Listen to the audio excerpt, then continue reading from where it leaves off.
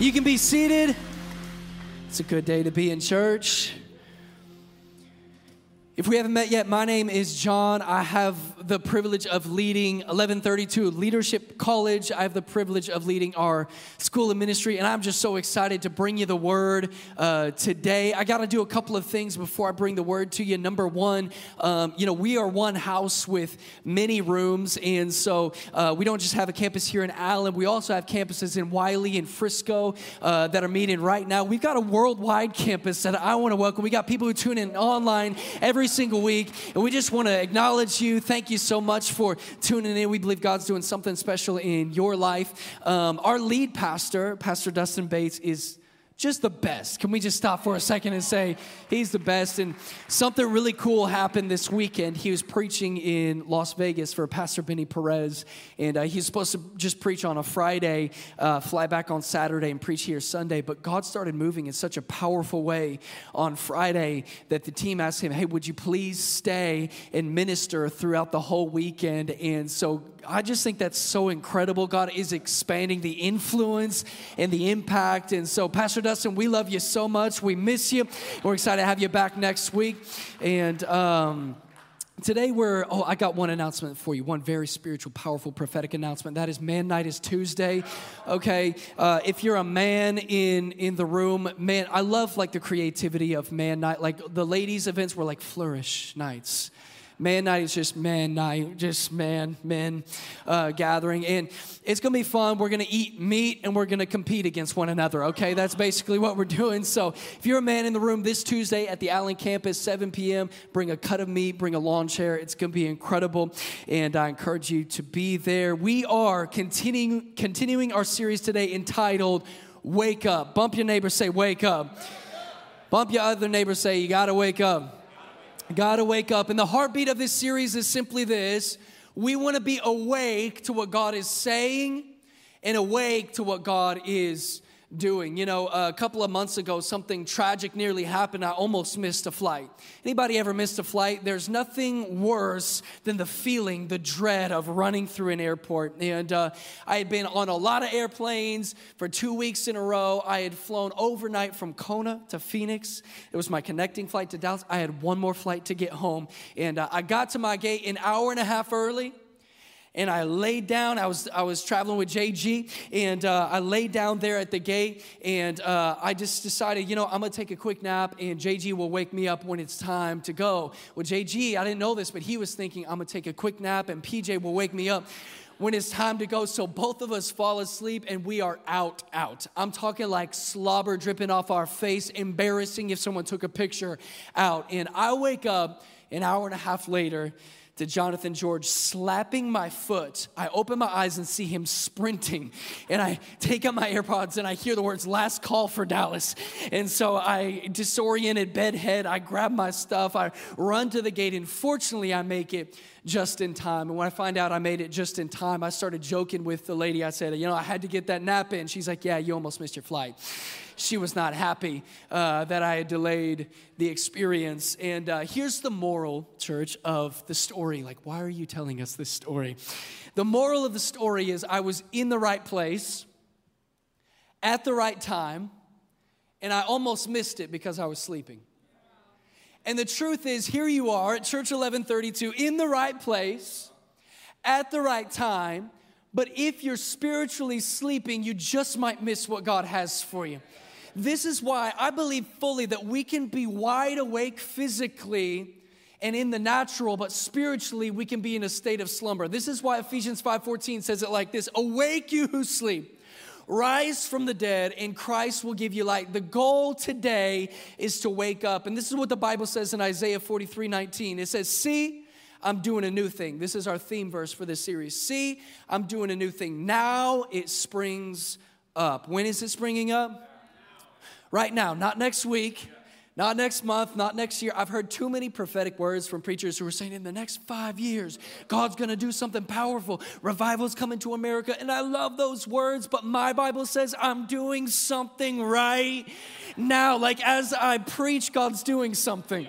He doesn't take a day off. He doesn't take a moment off. So we don't even have to wait for the keys to come and make me sound spiritual for God to do something in your life. He's doing something when?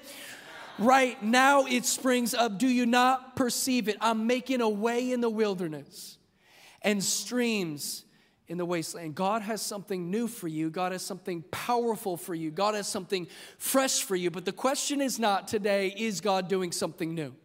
The question is, can you perceive it?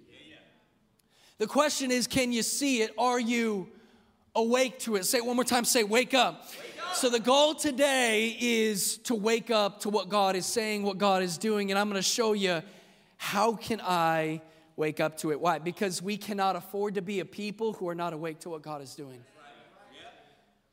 Is anybody, let me just ask this question. Any iPhone users in the room? Let me see where the iPhone users at. This is where I'm supposed to insert a corny joke about Android users and dismiss you from the service and everything like that. But I'll spare you the corny Android joke. But I can't have green text in my life. I'm just going to say that right now. Every once in a while, the iPhone will release what they call an update. And for some reason, the woman that I am betrothed to hates updating her phone. I don't know if I'm the only spouse in the room who has this problem with my spouse, but she hates updating her phone. Y'all, she's still on iOS 1. Her Instagram icon is still brown. Her phone thinks that Steve Jobs is still the CEO, and it's going to be devastated when she updates her phone. There are some places that maps will not take her to because the buildings were not built yet. I'm like, girl, you got to update her phone. But the funny thing is, I'll see her scrolling on her phone frustrated. She's like, why is my phone so slow? She doesn't talk like that. I don't know why I use that voice. And my question is always the same. When is the last time, baby boo, that you updated your phone? Or when is the last time your phone received something new? Because it was not designed to function on yesterday's update, or last month's update, or last year's revival night. Update, because we're talking about iPhones, not people, right? You and I were not, we got offended. Let me rewind real quick. You and I were not designed to live on yesterday's revelation. You and I were not designed to live on yesterday's new thing. You and I have an update that is fresh right now. You know, the Bible says it like this: there are new mercies every morning. And I think a lot of people use that as an escape from yesterday's sin, when in reality, it's an invitation into what He has for us today. He wants to do something in and through your life. It's new. And so the question today is, how do I receive the update? How do I walk in this new thing? And I believe that the scriptures leading up to Isaiah 43:19 answer that for us. So we're going to jump in. Isaiah 43:14 through 19 is where we're going to be reading. The context of this scripture is Israel is in Babylonian captivity. They were once prisoners of Egypt. Now they're prisoners of Babylon because of the mistakes that they've made. They've ran back to idols, and it's led them to this point. And this is what Isaiah 43:14 through 19 says. It says, this is what the Lord says. How many of you know you better pay attention when the verse starts like that? Your Redeemer, the Holy One of Israel. For your sake, I will send to Babylon and bring down as fugitives all the Babylonians in the ships in which they once took pride. I am the Lord, your Holy One, Israel's Creator, your King. This is what the Lord says. He who made a way through the sea and a path through the mighty waters, who drew out the chariots and horses and the army of reinforcements together, and they lay there never to rise again.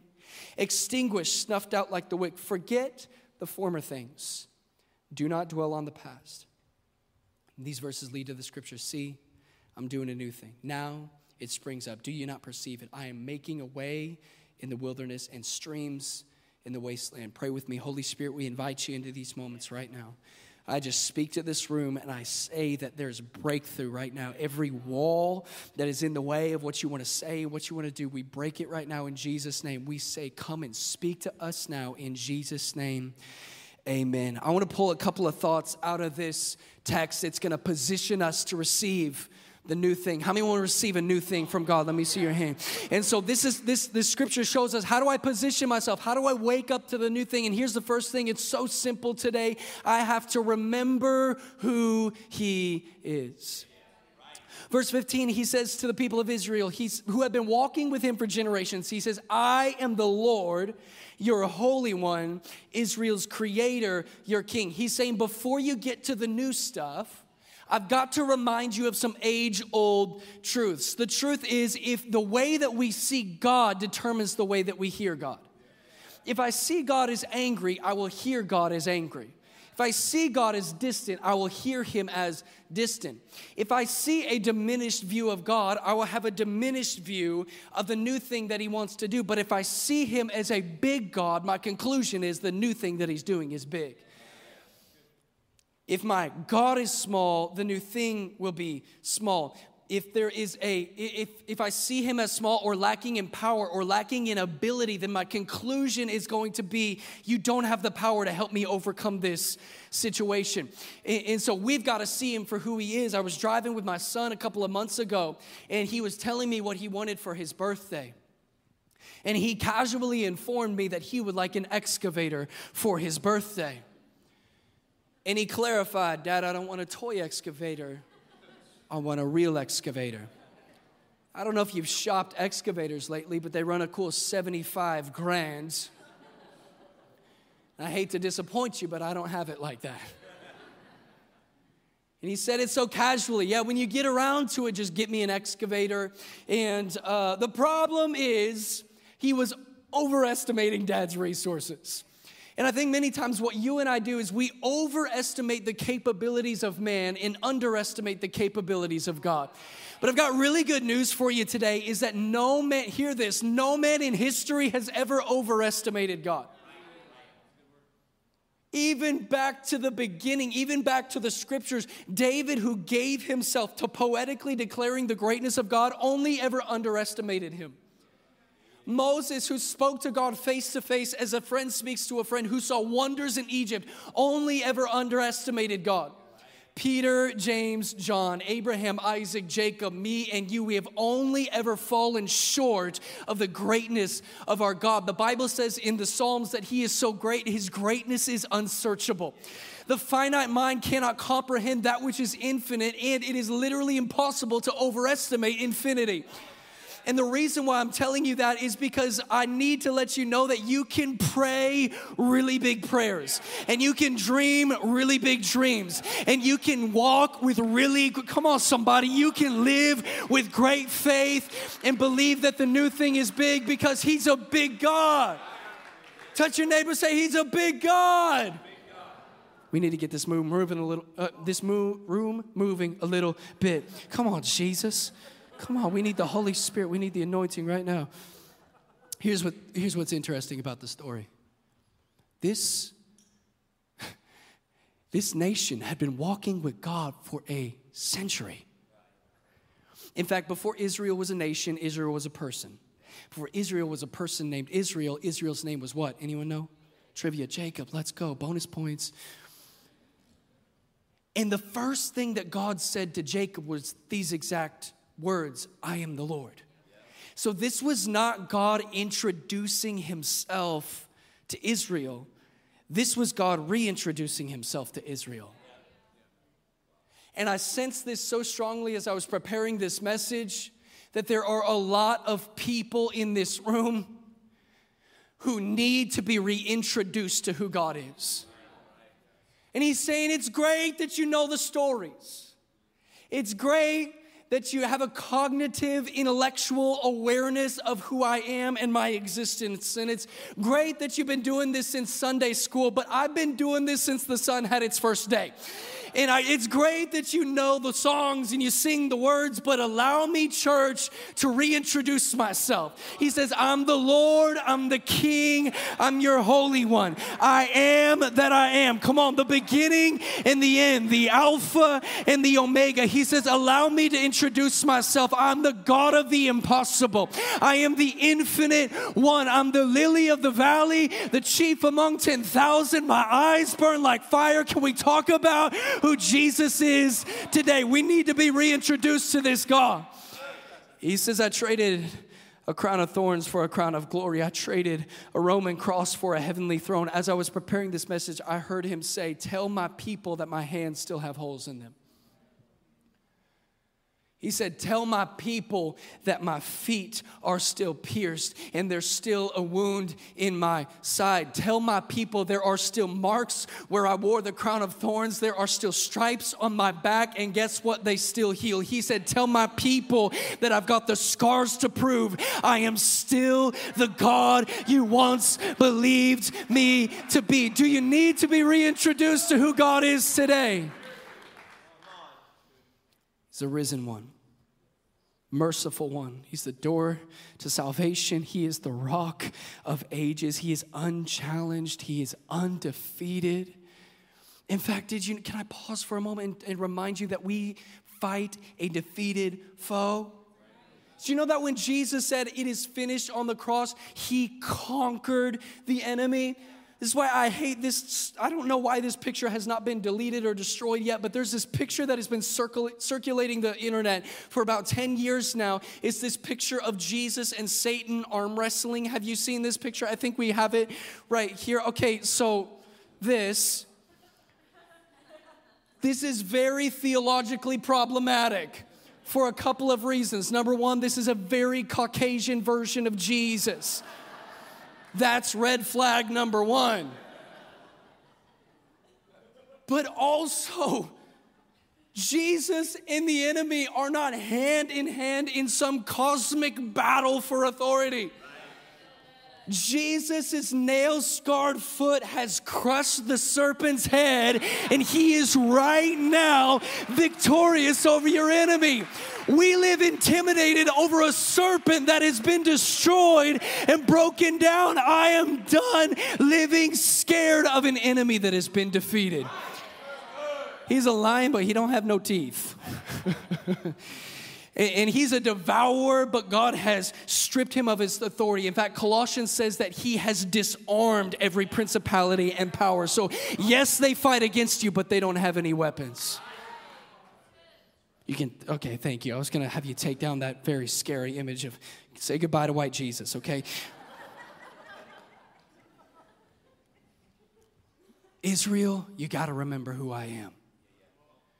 This is why David said in the Psalms, oh, magnify the Lord with me. Because he's teaching us that whether you magnify what you're facing or magnify the God that we serve, it's up to you. And I think in 2022, we live like we have a big diagnosis and a small God. We have a big mountain and a small God, a big challenge and a small God, a big situation and a small God. And God is simply shaking Israel awake in this moment and saying, don't forget who I am. And I feel like I have a simple prophetic word for our church. He's just saying, I'm more powerful than you think. I'm more faithful than you think. I am bigger and better than you could have ever possibly imagined. If we want to receive the new thing, here's number one, we got to remember who our God is. Here's number two, we got to remember what he's done. Remember what he's done. The text continues and it says, this is what the Lord says.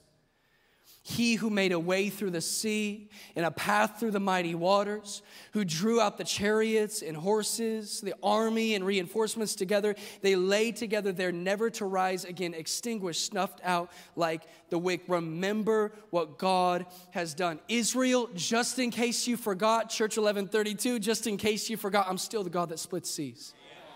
Now, it makes sense that God would remind Israel that he split the sea because this is 500 to 600 years after the Exodus. So they are as far removed as the sea splitting as you and I are removed from the discovery of America. And there's something about time that will either lullaby you to sleep or strengthen your relationship with him. And here Israel is. They once knew God. They once loved God. They once had confidence in his miracle-working power. See, I guarantee the moment that they crossed the sea and looked over their shoulder, they said, yeah, God works miracles. But then a decade passes and they say, we once believed God worked miracles. And then maybe 2 decades, 3 decades, a few generations pass, and as they're telling the stories to their children, they say, history records that God worked a miracle. And then maybe little by little they get to the place where time has lullabied them to sleep and they say, does God really work? Here I am, a captive to Babylon, but the reality is Israel was not just captive to Babylon. Israel was captive to their short memory. Israel was captive to the thinking, the mindset, does God still move? And I wonder if we have a church that is so far removed from the new thing that God is doing that they're saying, does God still move? Does God still work miracles? Remember, it's January 6th, 2016. I got a call from my brother. And my brother said, hey, you need to get to Dallas. I was living in Mississippi at the time. He said, I need you to get to Dallas. Dad's been in a motorcycle wreck. I started asking about the details, and ambulance was following my dad.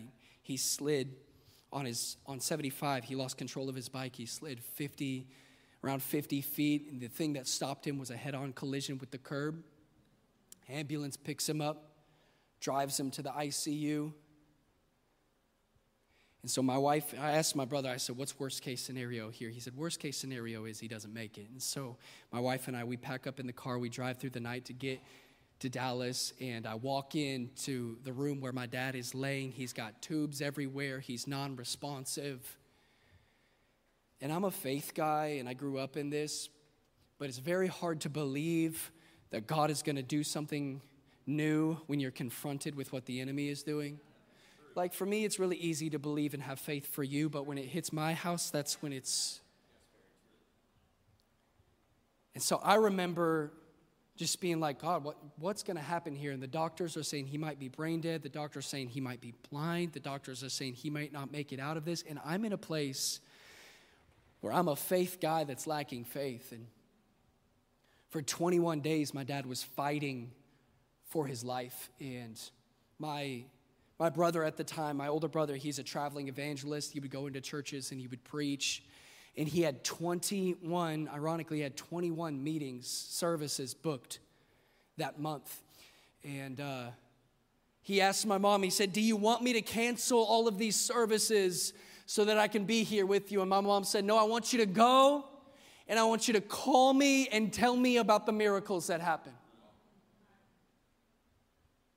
And so my brother begins to minister, and over these 21 days, they saw miracles begin to break out. There was one man that came, I can't remember if he was partially blind or totally blind. In one of his eyes, you could see cataracts in his eyes. You could see like this milky fog over his eyes. And as they prayed for him at the altar, they literally in front of their eyes saw that thing dissolve as if God was creating a new eye.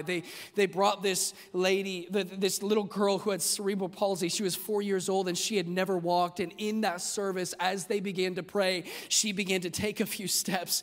And a few months later, the family sent my brother a video of her running. Why? Because we have a God that still heals, a God that still works miracles. And for me, I'm sitting in this hospital room and I'm not connecting the dots. But there was a moment where I felt like God told me, you need to count up the miracles.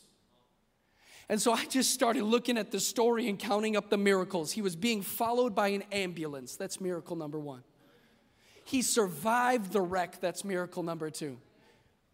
The blind see, the lame walk. And I feel like God was saying to me, he's saying, son, if I split the sea here, and I split the sea here, and I split the sea here, what do you think I'm gonna do in this situation? And we began to pray with boldness. We began to pray with faith. And after day 21, on day 22, they moved him out of the ICU. Little by little, he got better. He's alive and well today. Why? Because God still works miracles. If you have an impossible situation in front of you, I want to encourage you, count up the miracles. Count up every time God's been faithful. Go forward by looking back. David says in Psalm 77:11, I will remember the wonders of the Lord. You got to count up the miracles. Well, my life isn't as miraculous as that. I've never seen miracles like that. I would propose to you that your life is a whole lot more miraculous than you could ever imagine. If you can't count up the miracles, let me do it for you. There's breath in your lungs. That's a miracle. Your heart is beating in your chest. That's a miracle. I think there are some diseases that the enemy wrote your name on and sent them to your house, but they never made it because they ran into the miracle worker. I think there are some demonic attacks that were on their way that the King of Kings said, not this person, not my child, not my son, not my daughter. I think there are some, this is like, we need to give glory to God and realize there are probably some car rides that should have been my last. There are probably some plane rides that should have been your last. I wonder how many times the devil tried to take me out and take you out, but God said, I'm going to draw the line in the sand and protect. That's a miracle. So I want to encourage you today. Count up every miracle. And when I remember the miracles, it says, it gives me room to say, oh my goodness, the new thing is, the new thing is something he can do in me. I got to remember who God is. I remember what he's done. And here's number 3. The Bible says in Isaiah chapter 43, he says, forget the former things. Forget the former things. Don't dwell on the past. If I'm going to position myself for the new thing, I got to remember who he is. I got to remember what he's done. But here's number 3. I got to forget yesterday. I think there are a lot of people who are allowing shame to hold them in yesterday. And God says to Israel, before I can take you into something new, I have to break you free from yesterday's sins. I remember one time I was learning how to wakeboard. And by learning how to wakeboard, I mean failing to learn how to wakeboard. And I had everyone there who was trying to give me advice, which is just my favorite thing when 10 different people are giving you instructions. And so I was there, laying in the water, and for 30 minutes, I'm attempting to get this thing down. And if you're expecting a comeback story where at the very end I get it, don't expect that. I just failed every time. It's nothing but failure. But on the very last time, I was determined, and I said, this is going to be the time that I stand up and wakeboard. And so I start coming up out of the water. I'm like, this is my moment.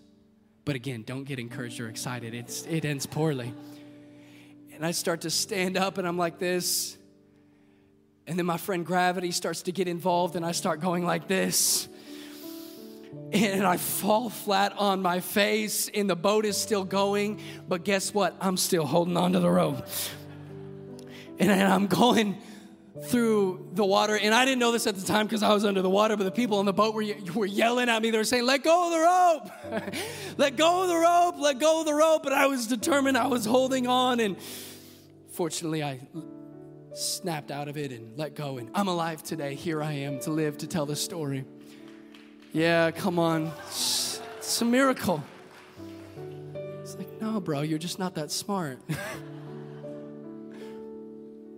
It's a silly story, but I think it's a picture of what a lot of people might be doing in this room is you're holding on to yesterday's sin.